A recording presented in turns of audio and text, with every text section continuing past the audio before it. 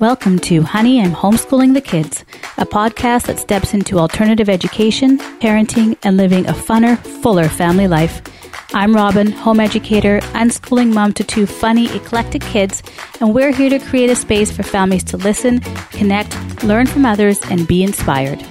Join us every 2 weeks to hear interviews and tips from experts in learning, education, and parenting, and stories from families that are playing full out in the arena of life and education.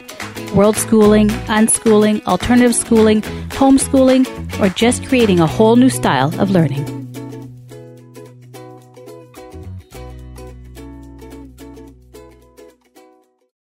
Welcome to Honey, I'm Homeschooling the Kids. My name is Robin Robertson, and I'm the creator and host of this podcast, as well as an unschooling mom to two kids. And we have been on this journey since we started world schooling, but we've been on this journey now for 9 years and counting. So I'm happy you're here to share in the stories and inspiration that I get to recognize and feature on this show. So first, I would like to say, if you are a regular listener or you've just started listening and you enjoy the podcast, please leave a review. You can go to iTunes to leave a review. It always helps the podcast to be seen and heard by more families that are looking for examples, inspiration, and information on learning outside of the walls of the classroom or creating their own unique learning journey. I also have a Patreon community. Patreon.com/Honey, I'm Homeschooling the Kids is the way that you can connect to that Patreon community. And not only does it help support the podcast and everything that I'm creating and what we put into it, but as well, it's also a fantastic resource if you're looking for more support. I offer live Q&As each month, as well as access to downloads that support home education and unschooling, other Q&As and videos that I host or am a part of.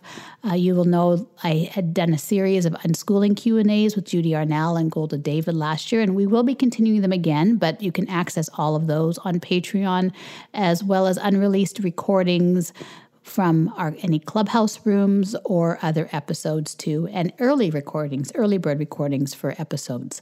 So go to patreon.com/Honey, I'm Homeschooling the Kids. Or you can also go to my show notes, and there's always links in the show notes as well.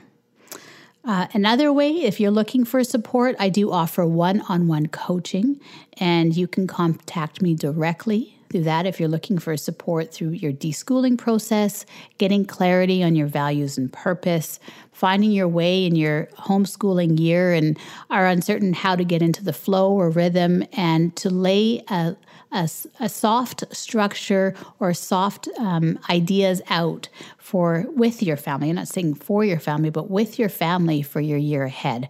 So that's another way I offer support. And I will be running another masterclass in January. I think it's time. I hear a lot of parents that are asking for support that also need a little bit of guidance in the direction that they're deciding to take, and a little bit more information. And the masterclass, the last one, was wonderful. I learned a lot, and it's a great way to learn to connect with community. So if you're looking for that as well, the masterclass will be running in January. If you're interested, you can join the wait list. So you can DM me through any of my social media channels, Instagram at Honey, I'm Homeschooling the Kids, or on Facebook, or through my website, my contact page, or just email me. My email is in the show notes. And just let me know it's for the masterclass waitlist. And I will put you on that list. And then I will be in contact soon with further information. And I will be releasing more specific details about the class soon as well. Okay, so there's all of that stuff now. And now I want to talk about this wonderful episode that you have here to listen to. It's with Amber O'Neill Johnston.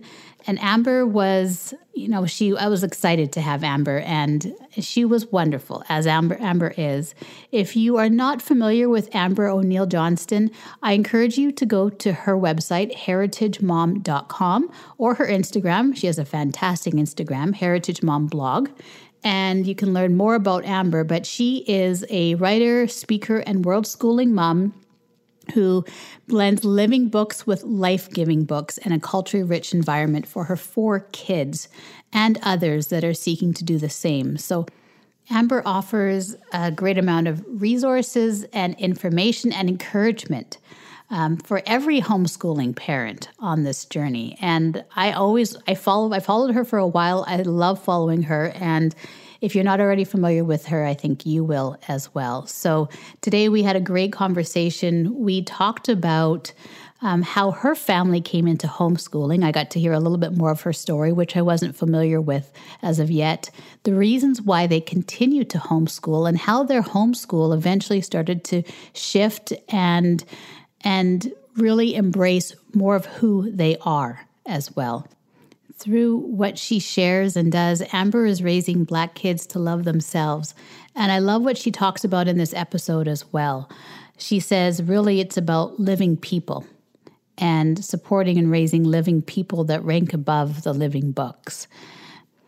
So listen in and let me know how you enjoyed this episode. Okay, so today I have Amber O'Neill Johnston with me. Welcome, Amber. Thank you so much for coming on the show. I'm really excited to have you here today. Well, thank you for having me. I've really been looking forward to today. Fantastic, because I am as well. So it always makes it even better. If you are just being introduced to Amber, Amber O'Neill Johnston is a writer, speaker, and world schooling Charlotte Mason mama who blends living books with life-giving books and a culturally rich environment for her 4 children and others seeking to do the same. She recommends we offer children opportunities to see themselves and others reflected in their lessons, and especially throughout their books. And she's known for sharing literary mirrors and windows on heritagemom.com and at Heritage Mom blog on Instagram. Thank you, Amber. Welcome. Thank you. So this is also, I usually tell everyone who comes to my podcast that this podcast I created because, well, for a few things. As a new homeschooling mom at one time, I had so many questions and concerns and fears that I was trying everyone everywhere to get them answered.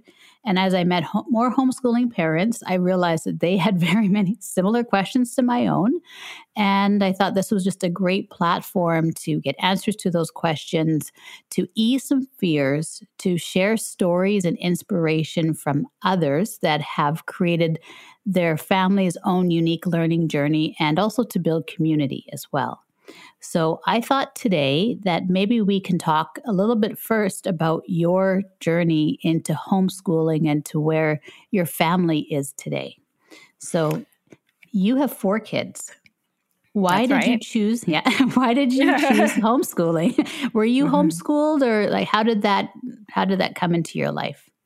Yes, not at all. And not only was I not homeschooled, both of my parents were principals in the public school system my whole life. Yeah. So, I did not know that. Okay. Yeah. So it wasn't something that was on my radar at all.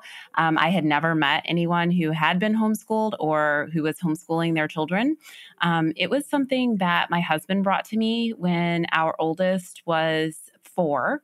And when he first mentioned it, he was smiling when he said it. I don't know if it was like nervous, a nervous giggle or something, but I just burst out laughing. I thought it was the most hilarious idea ever because I thought he was just being silly. Of course, we're not going to homeschool. We were both products of public education, and it was just not something that I felt I didn't even think it was an option. It wasn't something I thought of and then rejected. It never even entered into my mind.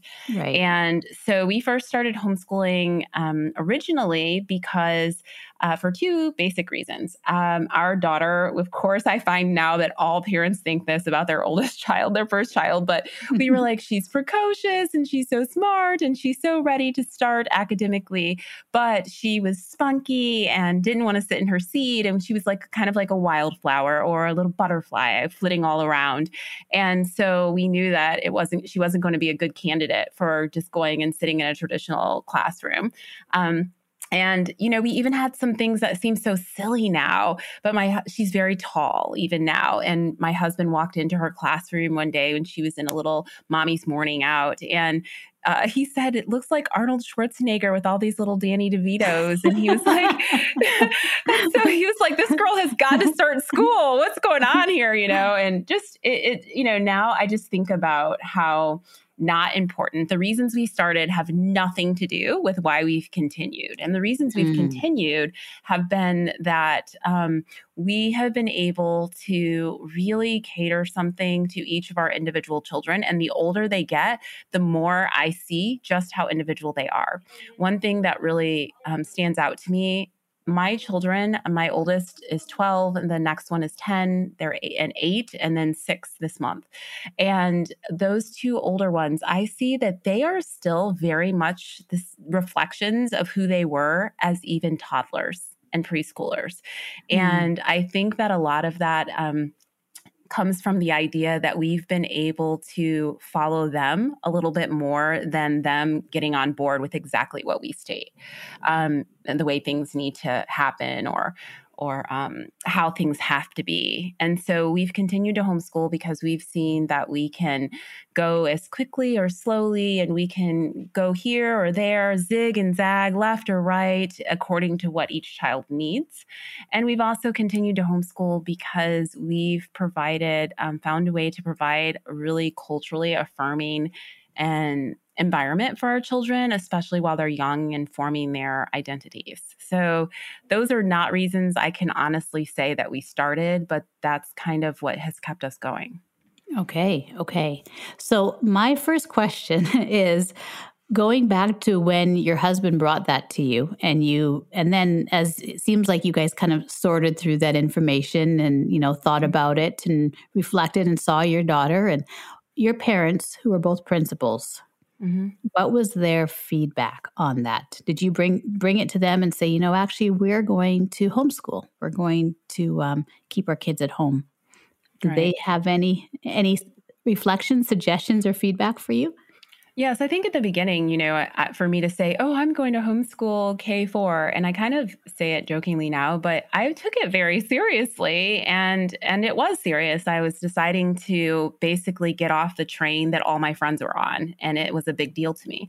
And so we actually paid to enroll her in this really prestigious preschool near our home, and we lost that deposit and everything when we made this choice.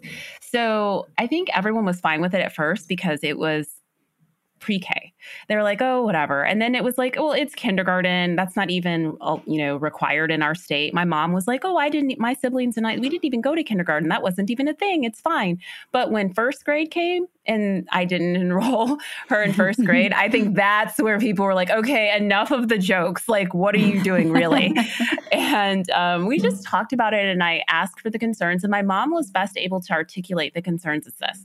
As a principal, public school principal, she got to see a lot of the negative sides of homeschooling. The two things that she saw were that when a parent gets mad or doesn't like something, they snatch their kids out of school. And then the other thing she got to see is that when a parent has been doing essentially nothing, or a child has been neglected for a number of years, and because of the courts or because of another reason, they're forced to bring the kid to school and drop them off. The child doesn't know anything. They're so far behind and all of that. So those were her views of homeschoolers. And so no wonder that, she was like, what are you doing? And I explained to her, I was like, Mom, because of your circumstances, you've seen these outliers, and you've only seen it from one perspective. I was like, that is not typical of homeschooling. In fact, there is no typical when it comes to homeschooling. But the one thing that most of us share is a deep, abiding love and concern for our children. And so once she started to see, they say the proof is in the pudding. And so she would come down and visit and get an opportunity to see the kids in action and all the different things they were involved in, and just the passions that they have. And she's like, oh, okay, never mind. I'm a huge proponent of this. And so her entire views have changed. And she's actually, she's one of my biggest supporters. And one thing that I think is really important, because I've tried to do this with my kids as well, what she told me at the time was that I'm not a huge supporter of homeschooling, but I'm a huge supporter of you. And so if that's what you're choosing to do, then I'm behind it. Oh man, I feel like I want to give your mom a hug right now. Yeah. Oh.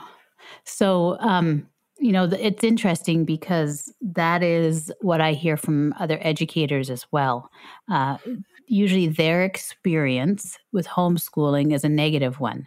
It's usually they have a child who comes to their class who, for some reason, wasn't, quote unquote, successful in homeschooling, and therefore they've come back to school, or they've come back to school because they need extra help that a school might be able to give them, and therefore it's kind of always a catch up or extra support. And it's the outliers. Many times they don't get to see the positive aspects of homeschooling, or the families that are striving and thriving striving to do well and are thriving and doing well.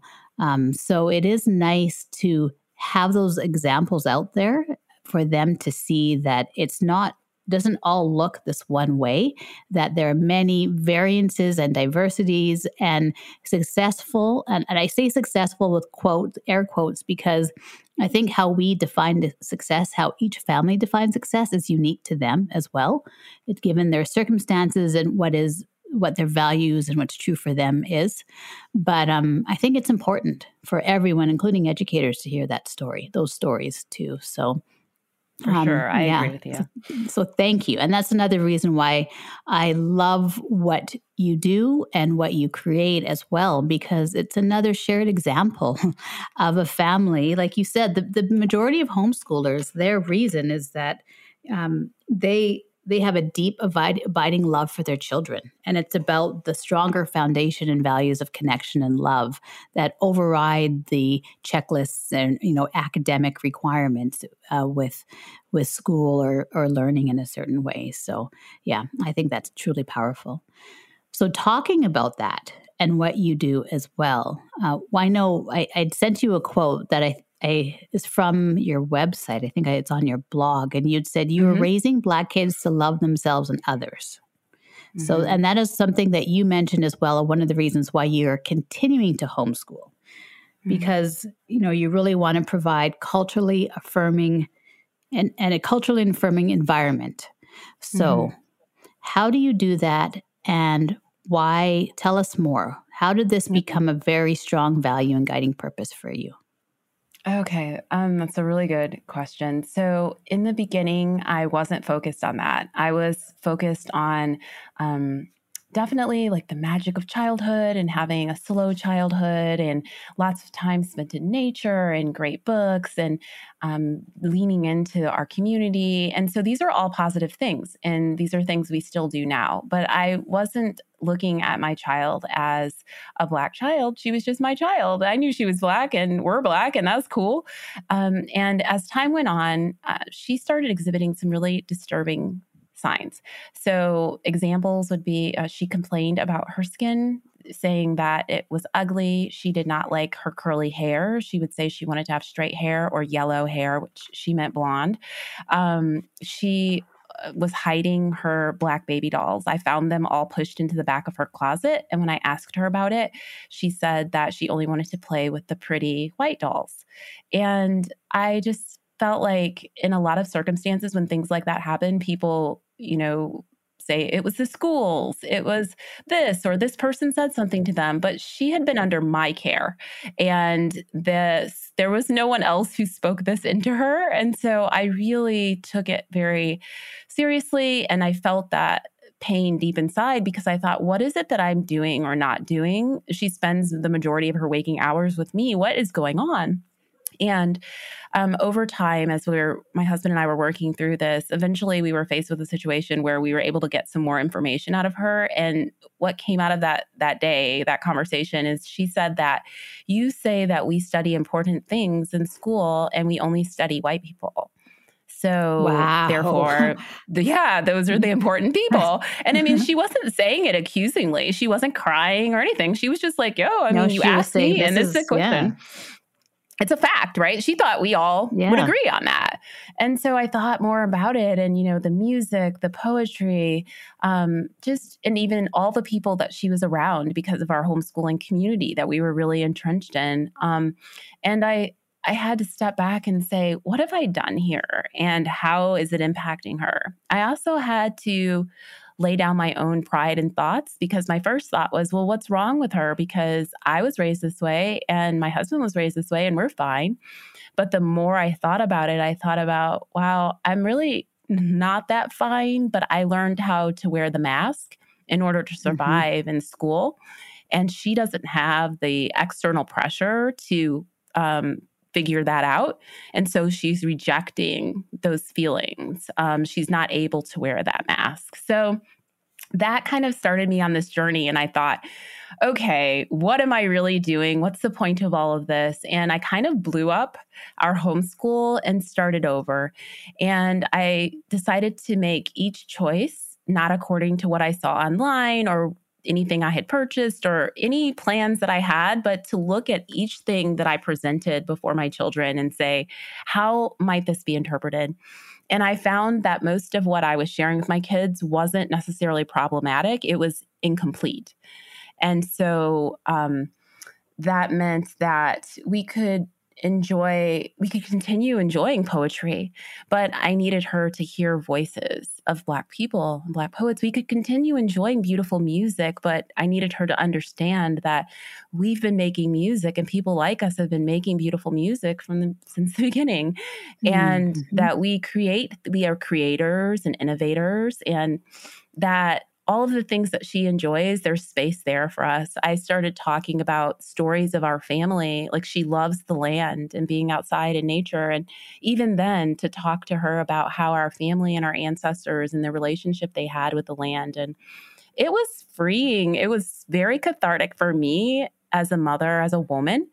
But to see her come alive and to just perk up like a little wilted flower that's been watered. And we've kind of never looked back. And so the thing that I found that has really been important in my family is not about what we're going to exclude, but more about whose voices we're going to include. And so the more that we've done and the further along we've gotten, we've expanded beyond just Black voices. That's what really made the big change for her at first. But we've just become just a place, a home that celebrates who people are and how they show up in the world. Wow. Yeah, I completely resonate with that, especially as a Black woman as well, as a homeschooling parent. And, it's true. It's in so many ways, this homeschooling journey, it absolutely it's child-centered, it's for our kids, but in many different facets, it's for us as well. And I say for us because I think it's truly a path that is opened up to us as mothers, our fathers, and parents to learn through our kids more about ourselves and our own personal reflections and our own histories, our experiences, and how we've interpreted them and how we live them presently as an adult. And I think it's a huge opportunity that we're afforded, but it's also really hard. It's not an easy thing many times because, what your daughter said, I was like, wow, because that's really deep. I don't know how old she was at that time, but for her to, and like you said, she was able to honestly tell you she felt safe and secure to say, well, this is just how it is. This is how I see it. I see you placing importance on historical figures and people around us, people in the past, but none of them look like anyone who's close to me, who I love and who are my family and myself as well. That obviously was hugely impactful for everyone in your family. So part of that as well is going forward with your kids. How do you, I'm trying to think how to say this as well. How do you think it would have been different if you just thought, well, we can, because really when I see what you do, you really did explore. You went full in, and how you say now it's not just about, what we're going to include or not what we're excluding, it's what we're including. And there's so much of our world, actually. I mean, you think of you and I, you're from the US, I'm from Canada, so North America and like really the Western hub, but how many other countries, cultures, languages, people are around us and out there, more so than what we see or are present in North America. How are you continuing with that, especially as they grow older and you have like young until old? Your youngest is 6, your oldest is 12. So what has that shifted at all as well? Or you're saying you're also, who else do you include? What else does that look like now for you? Well, for our family, one, my husband and I have really committed to taking the children with us on international travel. We try to schedule long trips where we spend a period of time in a single culture. And part of our, the idea there is to show our children how to appreciate the differences, but also really how to absorb without hearing it from us, just from their own experiences, the similarities. And so, our first trip, we spent 3 months in Bolivia, South America, and the children got to see what it's like and how hard it is to communicate in another language, even when you're trying your hardest. They got to see also at the same time how easy it is to step outside and see a bunch of kids playing with a ball and how you can be included. Despite the language barrier, and they got to see how hard it is to navigate in a community of people who have different belief systems and different ways of doing things, different things that they eat, how the music doesn't naturally sound beautiful to us at first, and how their art looks so different.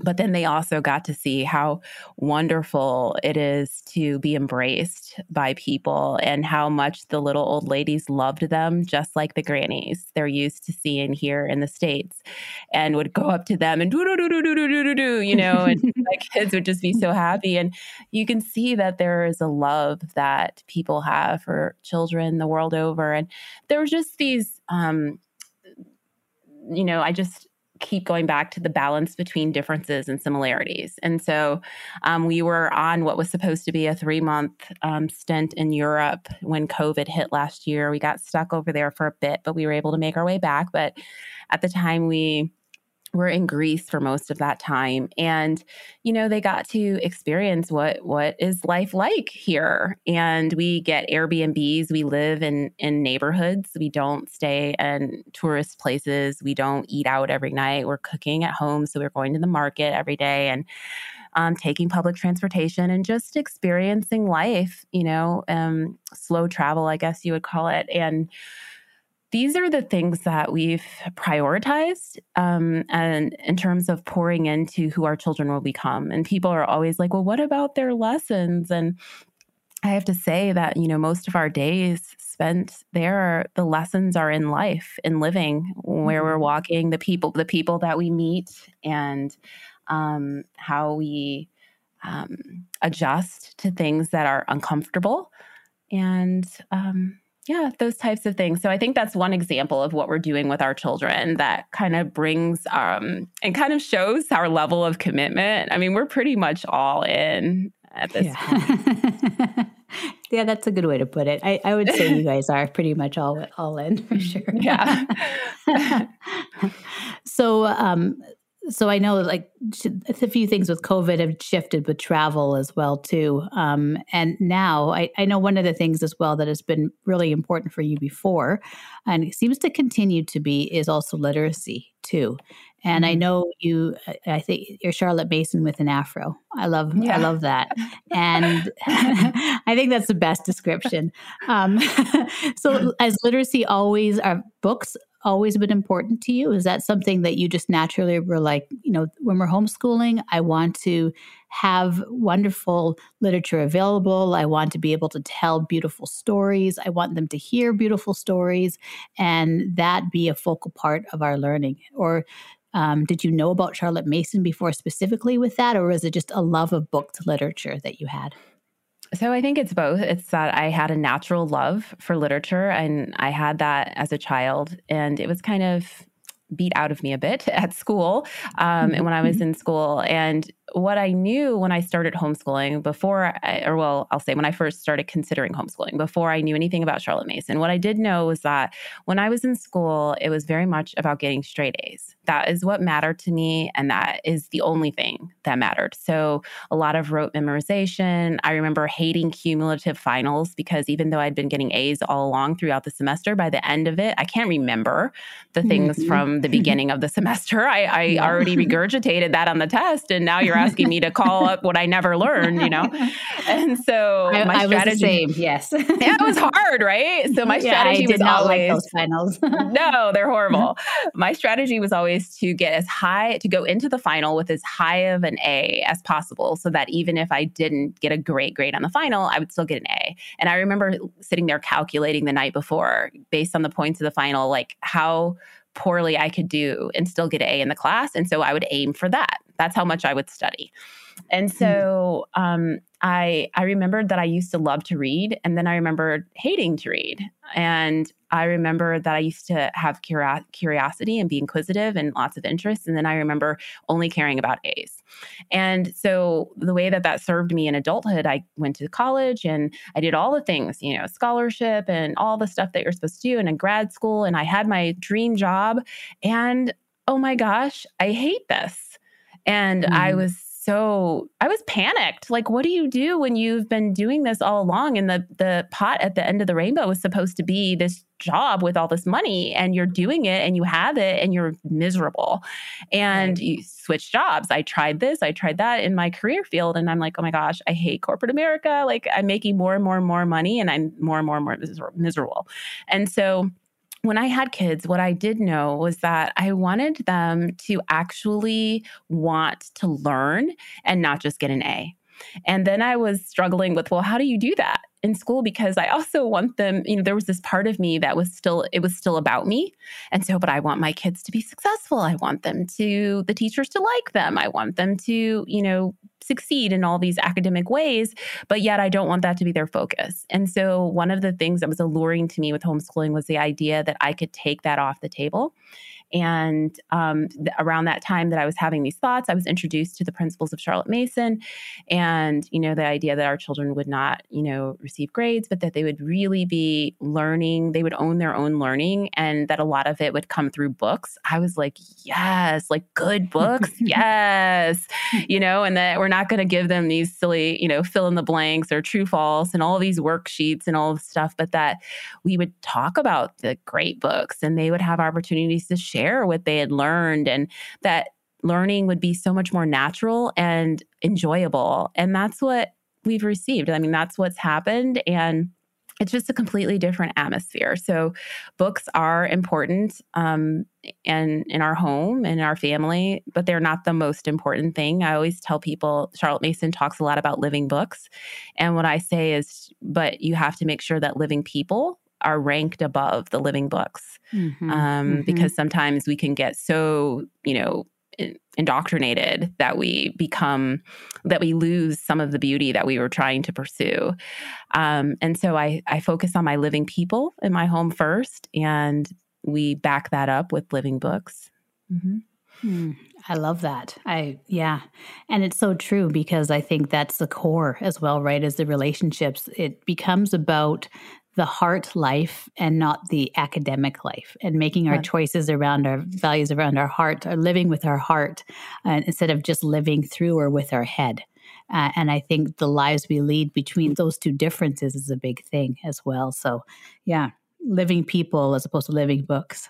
That's right. I think that, ranking it in that way helps with the decision making. And it reduces the amount of stress we have, because academics, I guess, if you want to call it that in the traditional sense, they look different in our home, but those things are important, but they're not the most important thing. And because I can say I succeeded academically with the almost nearly perfect record all through school and got this great plum job and was so miserable, I realized that's not really my number one goal for my kids. First of all, I want to back them up in what they want. If there's a career that they want, I'm all for you. I'm your biggest cheerleader. But also I want you to have interests and passions. And I want my kids have those things now, and I want to support them. And so I take those just as seriously as I do the reading, writing, or arithmetic. And I think that's one of the things that people have seen as unique. And a lot of people told me, oh, that's fine while they're little, but when your kids get older, and here I am with a middle schooler, and I'm like, nope, she's still doing her thing, because I want her to be a whole person. And I think that whole people who are excited about life and have deep, passionate interests and are like to learn things on their own, I think that they will naturally become successful as they define success. That might not be money. It might be something else. And so I just want to keep that alive for my kids. And it can be scary because, my husband, sometimes he's like, but can she make money off of that? And I'm like, I was like, well, if you Google it, it's not, it's not necessarily the top choices in the top 10 or top 100. But you know what? Look at her. Yes, she can. Yeah, she will be able to. Yep. Yeah, I agree 100%. And that is something that I hear as well. Like, well, when they're little, it's one thing to, to do to let them pursue their interests and have free play and, do explore and do those things. But once they get into, this age, or they're probably going to buckle down, right? You're going to put them back in school, or they're going to be doing that. Like, just the reassurance that you're going to change your mind. I'm sure of it. Yeah, I know. It's been funny. And I wasn't quite sure. I didn't think that was going to be the case, but I can say that it's not, because, it's interesting. The older the kids have gotten, the more that, like, my oldest, she knows what she needs to do. I don't have to harp on her about this or, say, oh, you have to do this, because she has her own goals. And sometimes those are different than what I would necessarily lay out, but they're always good. I mean, it's righteous. I'm like, go for it, but she gets up and does what she needs to do because she has things that she wants to do. She's like, she's a mover and a shaker, and, she wants to do these things on her own. And so she gains the information and learning and skills that she needs to do them. And then I introduce her to new things as well.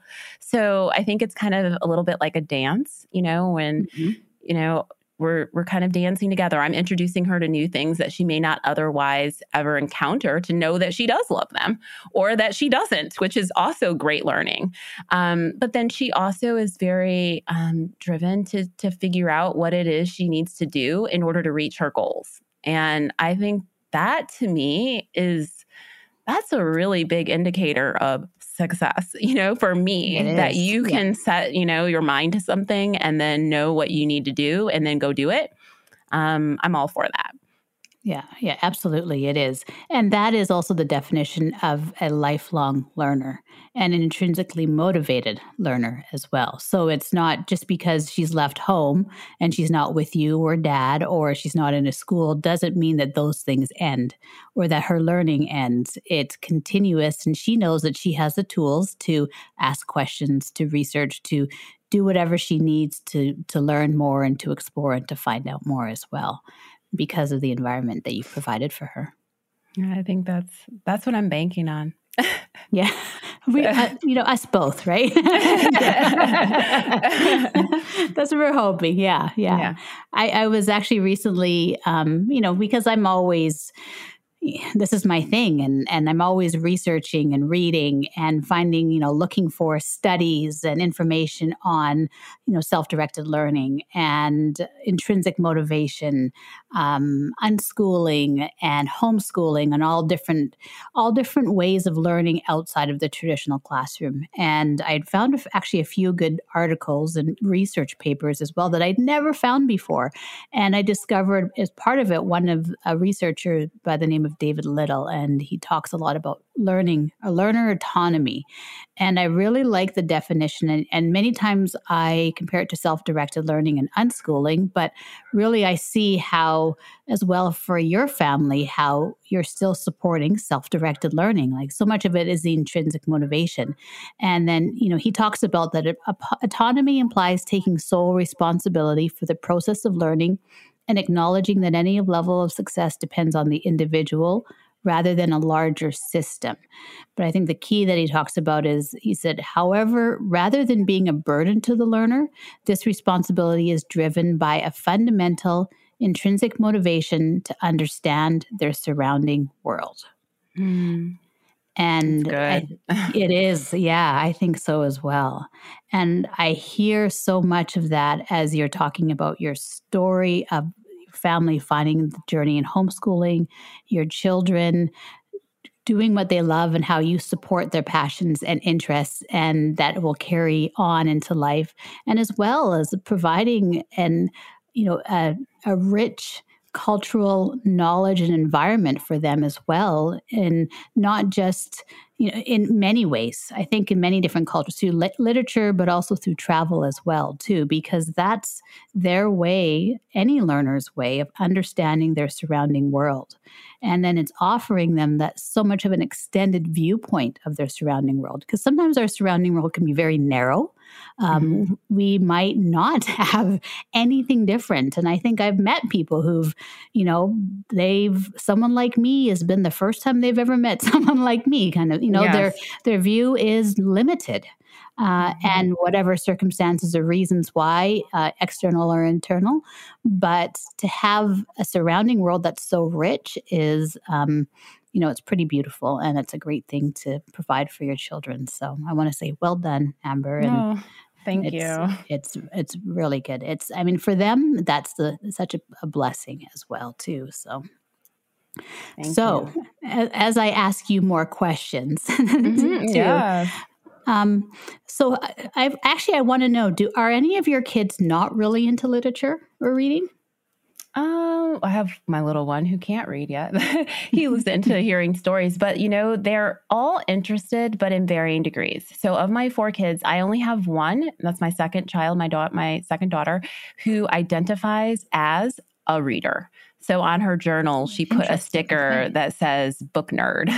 She put that on her journal. And so that is part of how she would describe herself if you were to ask her to tell you about herself. My oldest would describe herself as a creative and an artist. And she also, to me, she is a reader. She loves to read, and she reads a lot and enjoys it. She's in a book club.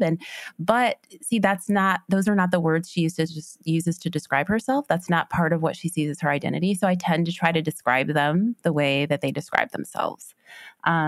And so, yeah, they have varying degrees. My boy, he loves to read, but only what he wants to read. So he's not really down with my lists and my suggestions. And, he's like, leave me alone. And when left alone, he will pick off the shelf or from wherever what he wants to read. And again, this is a struggle. Like, I don't want to make everything that I talk about seem like it's just a walk in the park, like everything's so easy. I have to Wait a minute, it's not? Doesn't all this lay out perfectly for you? Really? I know, because people are just like, oh, your kids are just reading and walking around in the woods and everything. And I'm just like, okay, you don't know. First of all, I had to get macaroni and cheese this morning in order to get them to go to the woods. And, he does not want to read the last 5 books that I suggested. And, so they're still people. And it's funny because, Charlotte Mason talks about children as born persons.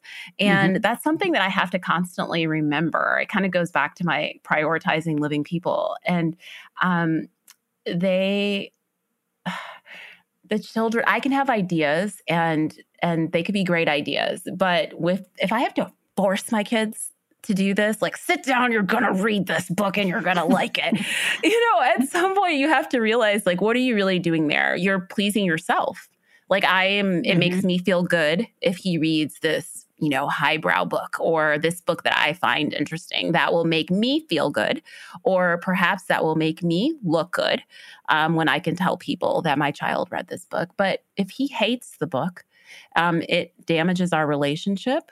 And he's not going to be able to take the ideas that I'd hoped he would get from it and things like that. So I have my ways. I mean, oftentimes he'll take something that I read aloud a lot more than he will reading it himself and things like that. But yeah, to answer your question, they're all various. They all have various degrees of loving literature. And for those who are less likely to want to do it, choosing what they get to read has been very important for them. Okay. Yeah, definitely. So, and then again, supporting those interests and passions, that intrinsic motivation. So Hmm. I know with Charlotte Mason, she talks about laying a feast, kind of Hmm. providing that, the choices and the resources there, like they are going to enjoy. You're going to sit down for a good meal. Where did you, when you first started looking for other forms, other literature, and other examples that have better representation? Where were there places that you were pointed to, or that you found that you were like, I had no idea that this treasure trove was here? We need to hear more about this, or this is a great access point. Where did you start finding all of those, that part of the feast? Oh, wow. So I started distinctly remembering starting with poetry because poetry was something I discovered as a homeschooling mother, and my kids already loved it. And I liked the poems we were reading. They were nice. My kids thought they were nice too. But I was thinking, there's something here. Like, I started thinking back to like poems that I had heard before that really spoke to me and my culture. And I started sharing some of those with the kids, and some of them were funny. We were sharing laughs. Some of them were so familiar, the foods, the aromas, the music, the things that were described. And I remember those things from my parents, my grandparents, my great grandparents. And there was something that attracted my children to them. And so we started with poetry and music and art. And honestly, I think in hindsight, I started with those things because changing the books was the hardest thing for me because I thought I was using this like beautiful list of classics. Like these are the books that the most learned people would know and read. Mm. And so I was not confident. And so I thought, well, I'll start with these extras. I mean, in a Charlotte Mason education, they shouldn't be thought of that way, but that's what I was thinking. And then when I saw how much richness was there, how much fun we were having, how connected and how like enthusiastic the kids were and how excited I was like, oh yes, like this is speaking to me. This is good. I Yeah. started, yeah, it just felt Yeah. so right. And so Yeah. then I started putting my toe in the water with, a couple books here, a couple books there. And it took me a while. It was a transition until I finally got to the point where I am today, where I'm just like, are you kidding me? Like, I can choose whatever I want. There is no master list for this home. There is no master list for these children. And that confidence that built slowly over time as I got to see my children wake up to the familiar is kind of what is where that's the path we took. So, in terms of finding books, it was a real struggle and it was very difficult. Lots and lots of late night hours online. Hunting books down, a lot of books that were out of print that I saw that seemed wonderful, and the library, and just buying bunches and bunches of books, some of which I didn't enjoy or didn't like and had to get rid of. And yeah, it was a struggle. And I've tried to, make that easier for the moms coming behind me. It's Yeah. been really the whole mission of the work that I do. I mean, it would be much easier for me to just do what I do with my own kids and move on, keep it moving. But I try to document the things that have resonated most in our home and to share them.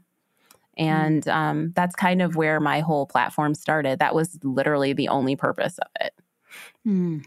Well, I think it's like it's a huge asset. It's a wonderful thing that you do for the community because, well, number one, I think you like bringing awareness, but also providing that information and resources too. Where I agree. Like I think it's true. There's so much power in seeing, or empowerment. I think is the word I want to use. When you're reading or seeing things where people look like you or live like you or similar to you, right? And then also not only that, where people who don't look like you see people like you. Do you know what I Yes. mean? Yes. And it's also, there's so much to the journey as well, in hearing the stories of triumph and beauty and creation. And, the, it's really, it is so important. It is really, truly important. And I know there's a lot out there and it hasn't always been accessible. Like I think when we first started homeschooling, we had moved, my dad's from Jamaica. And so my dad still lives in Jamaica and I have a lot of family still in Jamaica. And we decided to relocate from Canada back to Jamaica. And I remember that was one of the things being back there, because I hadn't been living there since I was really young, that as a homeschooling parent, I thought I was almost excited. I thought there would be so much available, and there wasn't. And it was really disheartening and sad because I thought, you're talking about poetry. So I don't know if you've heard of her. There's a Jamaican poet called Louise. Her name is Louise Bennett. And she is, I discovered her when I was I think 14 or 13. And she is amazing woman. All of her poetry is about Jamaica. It's usually told in patois. So it's not, it's just the color and richness that she is able to incorporate, especially because all of her poems or most of her poems are in patois as well. And I remember discovering Louise Bennett and just being, it was never reading poetry before. And then falling in love with poetry because of her and because it wasn't like the poetry I had to read before that I wasn't able to connect with before as well. And then when we moved back there, it was actually really limited. Their library, their school library was the same as a community library. And, I've said, I think my kids had more books in their home in Canada than books in the community school library there. And going to the store to find a bookstore, there wasn't very much selection. It was basically we had to go online. And at that time it was Apple Books. There wasn't really anything else at that time. So yeah, now there is so much more offered. And it's great that you're providing different ways and different authors and books and resources as well that showcase and have, what is offered now around the world too. So yeah. I really love that. For sure. I think it's been, what I found, I'm sure there are plenty of people, I know there are, that are very resistant to the things that I try to share, but that's not that's not who's usually following me or interacting with me. But I found that most families want this. When they hear me, they're like, yes, yes, that makes sense to me. Yes. But busy, right? We're busy, we're overscheduled, overbooked. It's so many things we have on our plates. It's just the idea that they would have to go and spend all night researching to come up with the best titles, then there's a barrier there. And I think by removing the barrier, it's one of the ways that, for me, that it's a form of activism to me, is the idea that I'm going to help from my home. I can't go do all the things I wish I could maybe do, but from my home, I'm going to help by removing this barrier to help other people to do what their hearts are telling them is right. So I think, it's been an exciting thing for me. So do you have very, very many people that disagree with what you share and what you do? I wouldn't say very many who openly do, but yeah, I get messages, and most of what I get, the comments I get, are from people who don't understand. So I know once I made a post that really helped people to get it a little bit more, in that they were saying, well, isn't the fact that you only read Black books with your kids, isn't that just as bad as me only reading white books? And, to that, I would say, what makes you think that I only read Black books with my kids? Yeah. It's just not true. And so I just thought that was interesting, that's where their thought told them. And so that's where their thoughts took them. So what I explained it as a woman who has a blog about baking, and she shares recipes about baking, she's passionate about baking. No one assumes that her children only eat sweets. You know what I mean? So we're having cake for breakfast, we're having pie for lunch, and we're having cookies for dinner. Right. And I'm just that's silly. I was I'm passionate about Black literature and music and poetry and art. Yes. And I share about that because that's what my brand is. That's what I blog about, because I'm trying to share what's harder to find. But within my home, that my whole point is the inclusivity. So how hypocritical would that be for me to then be exclusive even towards my own people? So I think that a lot of times when people disagree, it's out of a lack of understanding more so than, a theoretical disagreement. And sure, I know that there are people who just right off the bat, they're just like, oh, I can't hear from you. And what, my beloved Americana, and, what are you doing to it and all of that. And to that, I just would like to say that nothing is more American, and this stands for a lot of countries. Nothing is more American than its diversity. I mean, that's what this country was built on.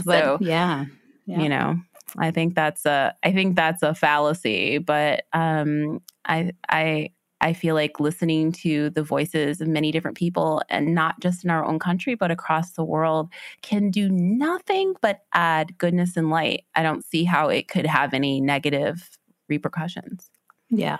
And I think that's why I love travel as well. And because it's not just understanding the differences, but it's also being able to live and be present with the similarities that we have within those differences. And and I think of all the places that we've been to and lived in or traveled to, that there's always similarities, as much as we may seem so different. Like there is still some, I think of the differences between, when we lived in Jamaica and then we lived in South Korea, and you could think of that being two extreme differences in everything, weather, food, you name it, language, but there were still strong similarities. And when most would assume that there wouldn't be, but there are a lot of similarities. And that's the interesting thing, is actually how we are so similar in the world and connected. Yeah. And there's so much, I think, then that is many times that is just, there's I don't know why we're very quick to misunderstand instead of taking the time to understand and to see where those similarities are. But yes, definitely. It requires a lot of patience, but it does. Patience and empathy. That's it. I just choose to stay the course and continue, stating the positive and, restating and restating again, and rather than being combative. And I think people who are open to it will be, will benefit from it. And those who aren't, I think that's okay too. So it's been going well. Yeah, we are all in our own parts of our journey, for sure. So speaking of that, I would love if you could also, I'm going to ask you to share where we can connect with you, where we can learn more about you. But first, I would ask if you could leave any words of advice or encouragement to families that are looking to raise self-aware and loving kids in this world. What would you say? What words of encouragement would you leave for them? Well, two things. One, I would say that I think it's really great to be led by a certain, educational philosophy or ideas, but never become a slave to them. Those are tools that can help you assimilate information and kind of figure out what you're going to do when you wake up in the morning. But at the end of the day, we're all charged with raising the children that are set before us. And we are not charged with our identity being wrapped up in our style of homeschooling or the name of it or anything like that. So I would say that's my first thing. It's okay to be led by something, to get ideas from something, but make sure that your children always come first. And the other thing I would say is that children are going to listen to what they see us doing, not what they hear us saying. And so if you want your children to be loving children who reach out towards others and celebrate diversity and kinship in equal measure, then you have to demonstrate that and be that person too. So I think those are the things that I would share most. Wise words. I agree as well. Absolutely. So if we are going to learn more about Amber O'Neill Johnston, let me say that one more time, Amber O'Neill Johnston, where can you have your blog and Instagram as well, where can we find you? So I blog at heritagemom.com, and you can find me on Instagram at heritagemomblog. Okay, fantastic. And I'll include those in the show notes as well. So you can just go to the show notes and tap those links and be sent to there. I'll link them as well on there. So they're easily accessible. Is there anything else that you have coming up that you wanted to share with the audience within like the month of December or before the new year begins? I will be relaxing in the month of December. Good. Join me in taking a break. That's much needed. That's a whole other conversation about slowing down and taking a break and self-care as well, and modeling that for our kids too. Sure. Oh, good. Well, I'm happy you're taking a break and enjoy it, because I know you usually have some great projects on the go as well. So that is very thank good. you so much. I'm looking forward to it. All right, Amber, thank you so much for taking the time. I want to give you the time to honor the time and let you get back to your family and what you're creating. And I will be in touch again soon. And if anybody has any questions, reach out to Amber, and I'd love to hear your feedback on this episode too. So thanks, Amber. Wonderful. Thank you.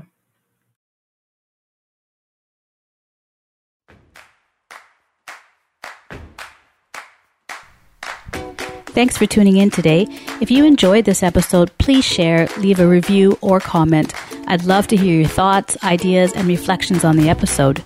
You can go to the website, imhomeschooling.com, or email me directly, robin@imhomeschooling.com.